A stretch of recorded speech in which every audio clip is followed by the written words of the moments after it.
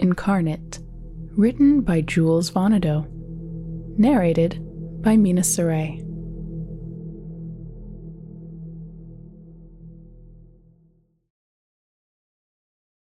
Flashing lights, crashing waves, piercing screams, erupting golden acid, plummeting shards of glass. A voice softly said, "Stay." Beck woke up in a hot sweat. Her heart raced as she jolted from her sleeping position, hazily looking forward in her dark room, tensed and hyperventilating.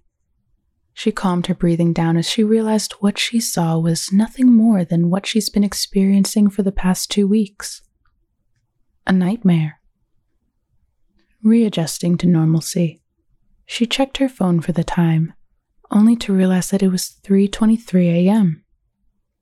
She had to get up in a few hours. Annoyed, Beck slumped back down into her sheets to try to get a good rest for the remainder of the night. At 7 a.m., Beck's alarm went off. It rang only once before she shut it off. She never went back to sleep. She lied awake, thinking. She begrudgingly got out of bed to start her morning routine. Her room was quaint, with lavender walls holding handcrafted watercolors and luminous fairy lights. When she first moved almost 10 years ago, she got to pick which empty room would be hers. Obviously, she chose the bigger one. After taking her shower and getting dressed, Beck began to brush her teeth. The fog still resonating from the heat of the shower obscured the view of the mirror. She stared forward, blankly moving from task to task as if it were instinct. As the fog receded, she grabbed her primer, and as she looked up, she saw a large, unfocused form. Something dark, with sunken yet piercing red eyes, visible in the mirror. Beck froze. She felt a chill down her spine and quickly looked away.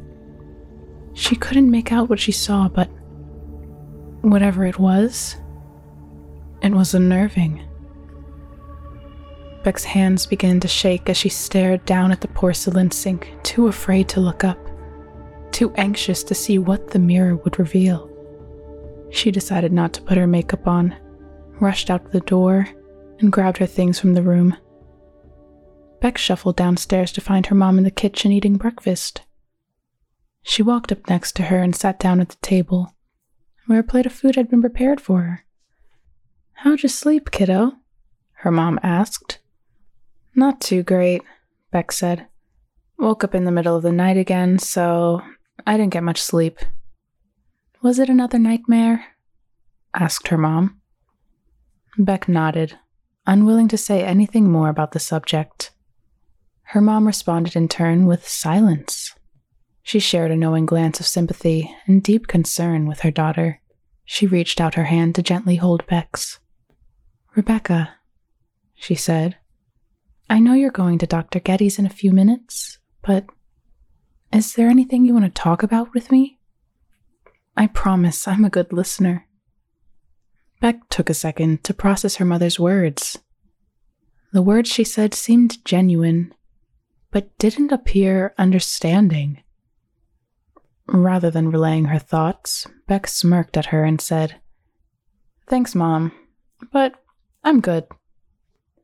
They spent the rest of their morning together in silence. Having a conversation would mean that they would most likely discuss recent events, the last thing that Beck wanted to do. After finishing breakfast, Beck hugged her mom goodbye as she left the house to drive to her appointment. The skies were overcast, glooming down on the cityscape below that waited for the imminent downpour.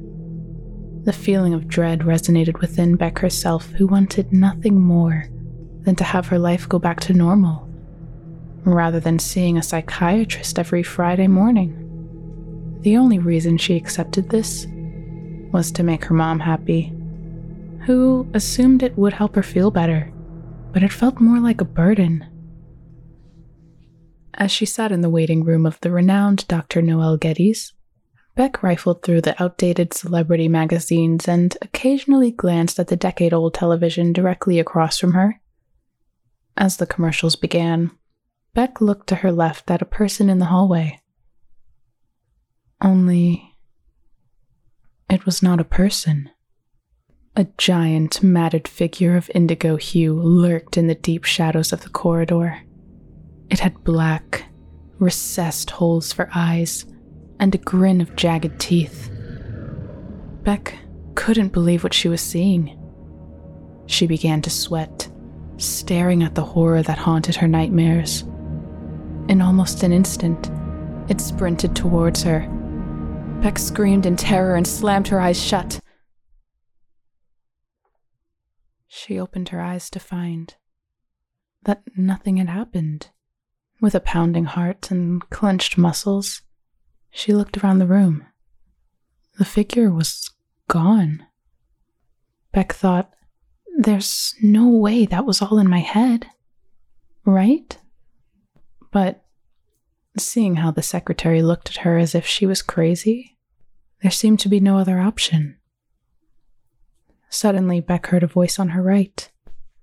"Hey, nice to see you again, Beck," Dr. Geddes said. "Are you ready to come in?" Beck quickly readjusted herself to appear relaxed. "Yeah, let's go," she said as she hopped out of her chair and entered Dr. Geddes' office. The session with Dr. Geddes was ordinary. Beck would tell her about the events of the previous week and would constantly be asked about how that made her feel. She always said that she was fine, but Dr. Geddes knew it wasn't true. Towards the end of their session, Dr. Geddes said, "So, I can tell something's on your mind. You know, you're more than welcome to share. It's just been a crazy week, what with midterms and all. I'm just a little scatterbrained right now." Dr. Geddes nodded with a concerned look. "Beck," she sighed, "we've been talking for a while now, and I want you to know that it's okay to not be okay.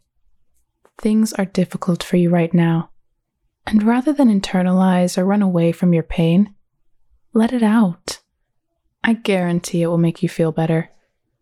Beck grew agitated. "Hey, you don't know what you're talking about. I'm fine. Stop pretending like you know me. It's part of my job to know you. I care about your well-being, and I understand how you're feeling. You're hiding the truth from yourself to make yourself feel better, and it won't work. I could see it when I first saw you today. You were more on edge than usual. I just didn't see you walk up, geez.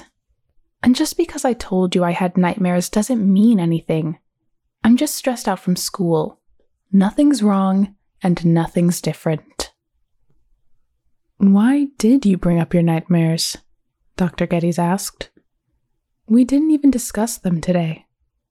"Beck, your nightmares aren't getting worse, are they?" Beck paused. She was taken aback from her deductions and was too startled to respond. Dr. Geddes looked at her with worry. "If you're suffering, you can talk to me. The first step in healing is letting—" "There's nothing to heal," Beck snapped. She began to calm herself down. "Listen, I think it's best if we cut this session short. I gotta get to class." Beck grabbed her bag and quickly walked out the door. "Beck, wait," Dr. Geddes said as the door slammed behind her. Beck couldn't get those words out of her head. Her mind locked on the conversation she just fled from. Why would she even say something like that? She thought to herself as she drove to school. Her mind continuously wandered back, losing focus on the road. Slipping in and out of reality, she jerked her car through traffic, frantically approaching her goal. Later, as she sat in class, Beck stared at the professor's lecture with empty eyes. The noises she heard were merely hollow illusions of coherence. As she rested her fingers on her laptop, but never pressed a key, she was shaken back into the world by the person sitting next to her, Jordan. "Hey, Slimehead," Jordan said. "Where'd you go? Your body's still here, by the way." "Huh?" Beck said hazily as she recollected her thoughts. "Oh, nothing. Just thinking about some stuff." "Stuff? Is there anything you want to talk about?"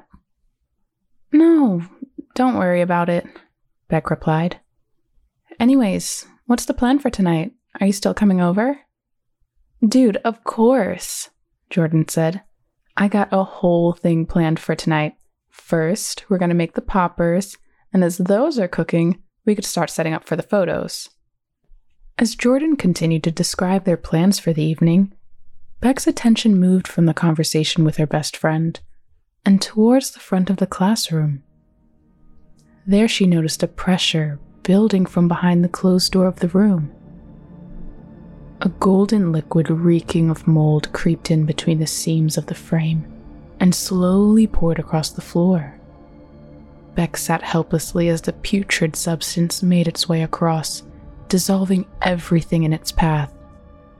The outstanding pressure buckled the door, and the liquid erupted from the entrance, engulfing the room in its vastness. It boiled the people in its path, their strident screams nulled by the severe bubbling of the acid. Beck remained still, in horror. Her breathing was shaky and irregular, her body trembling and clenched from petrification. Beck sprung from her seat, panicking as the liquid that was approaching disappeared in an instant. As she stood, all of her materials clattered onto the floor. The noise disrupted the lecture and the classroom fell silent, with all eyes focused on Beck. "Is everything okay, Beck?" asked the professor, stunned by the unconventional interruption. I need to go to the bathroom," Beck said as she frantically picked her belongings from off the ground and rushed out. Jordan watched her run off, with anguish and concern all across her face. As Beck rushed to the bathroom with uneven breath, she ran the water from the sink along her hands and splashed her face for relief. As she looked into the mirror above, the same image from back at home stood across from her. Before she could focus on it, the figure reached its arm past the bounds of the mirror and seized Beck's neck. It clasped onto Beck's windpipe, restricting her air as she struggled against it. Beck clutched the figure's fingers and pried its grasp off of her neck, falling to the ground. As she reclaimed her breath, she was finally able to fixate her focus and identified the figure's true form. Beck scrambled off the ground, grabbed the sides of the sink, and stared at what she saw. An image of Beck stared back. It was her, but with oily black hair, pewter skin, and recessed yet vibrant, beady red eyes. It looked at Beck with disgust. Then, grinning at her visibly shaken state. "What the hell are you?" Beck said. "I'm you," the figure said. "I am what you truly are. All of your fears and doubts are what give me life." This isn't real," Beck said. "This isn't happening." "I was once restricted to your dreams, but now I'm with you always." Beck tried to scream, but no sound came out as the vision's red eyes pierced her own, which now stung with the tears welling up, ready to burst. "You brought this on yourself, and soon you will succumb." Beck couldn't take it anymore. She scurried out of the bathroom, bumbling past others, but as she left, she could still hear the whispers of the nightmare, taunting her in her head. "I'm with you always."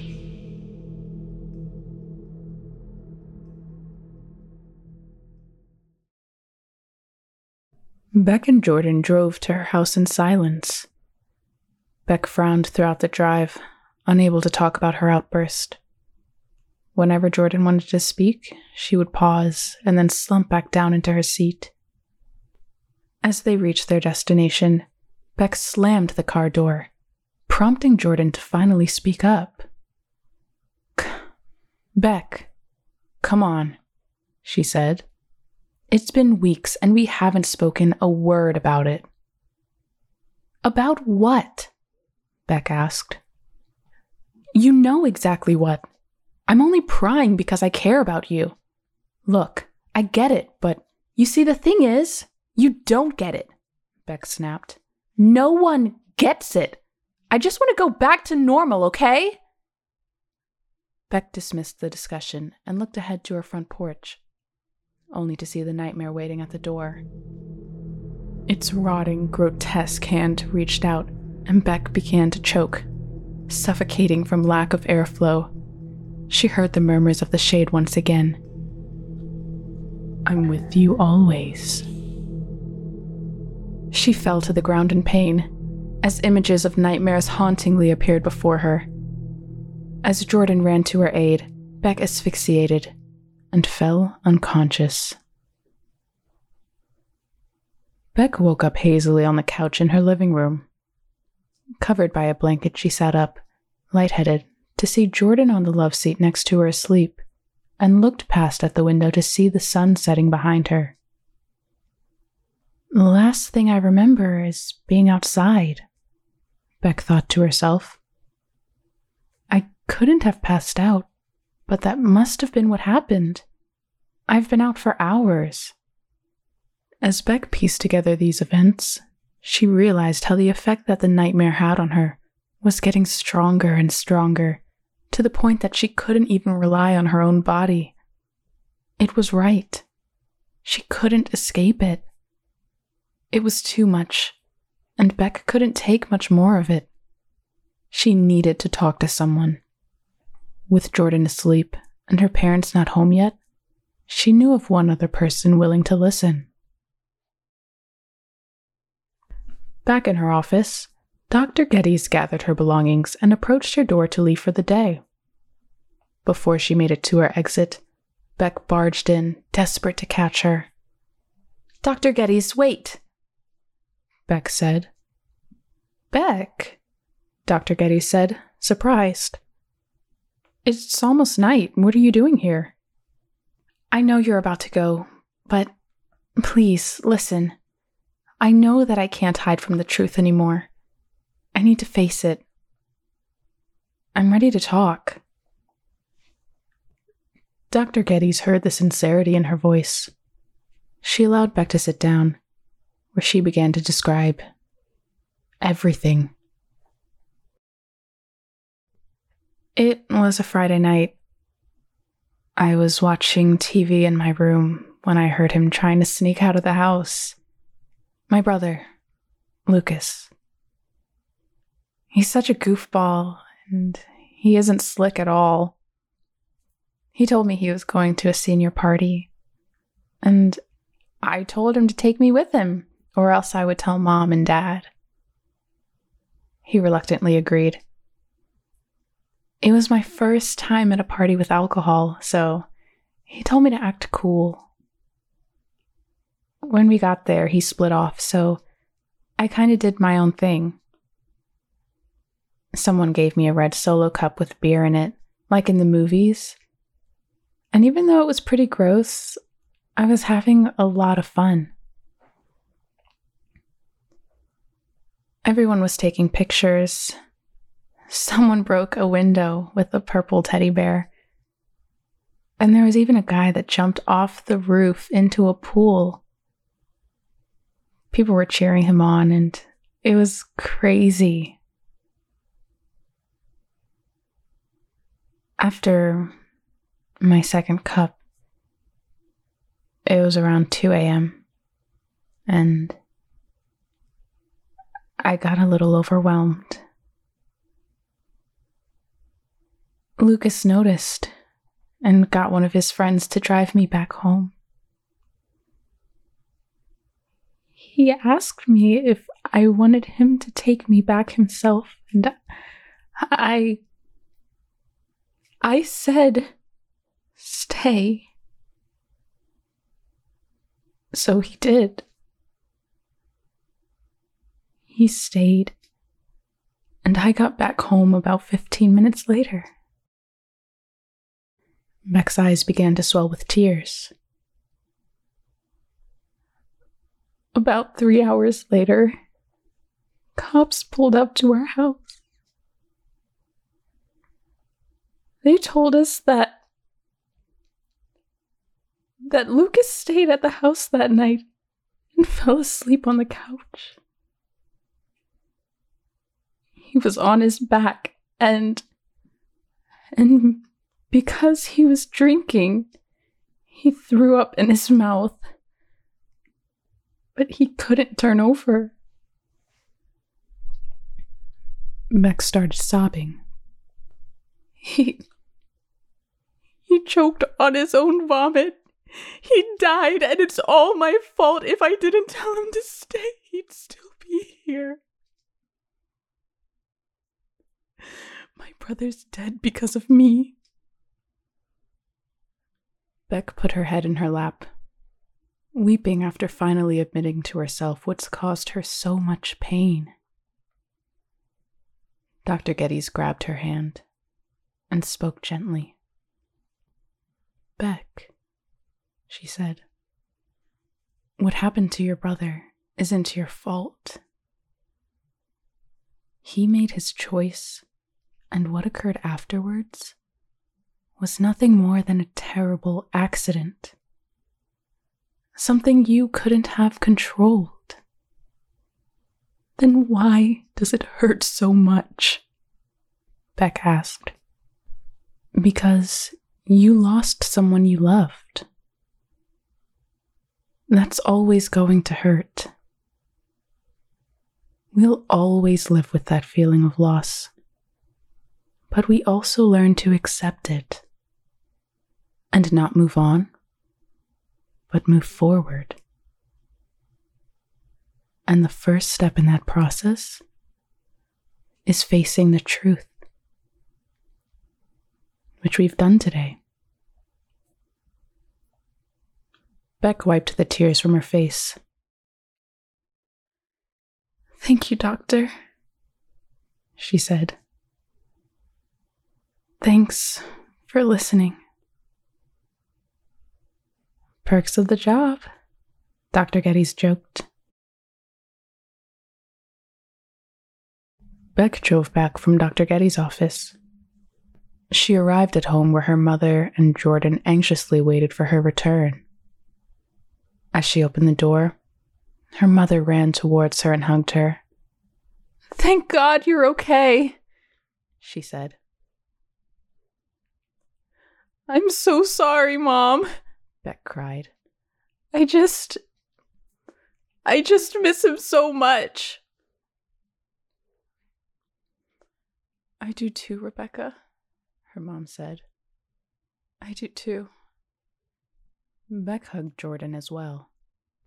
Thank you for being there for me, Beck said. I'm sorry I tried to push you away. Dude, it's okay, Jordan said. I'm gonna be with you no matter what. Always. Don't forget that. As Beck finished up her nightly routine, she looked once again into the bathroom mirror as she brushed her teeth. She looked closely and saw the nightmare looking back at her. Beck stood her ground, unmoving and unafraid, as she watched the nightmare slowly fade away. And in its place was Beck's reflection. Beck left the bathroom, went to her bed, shut off the lights, and finally went to sleep.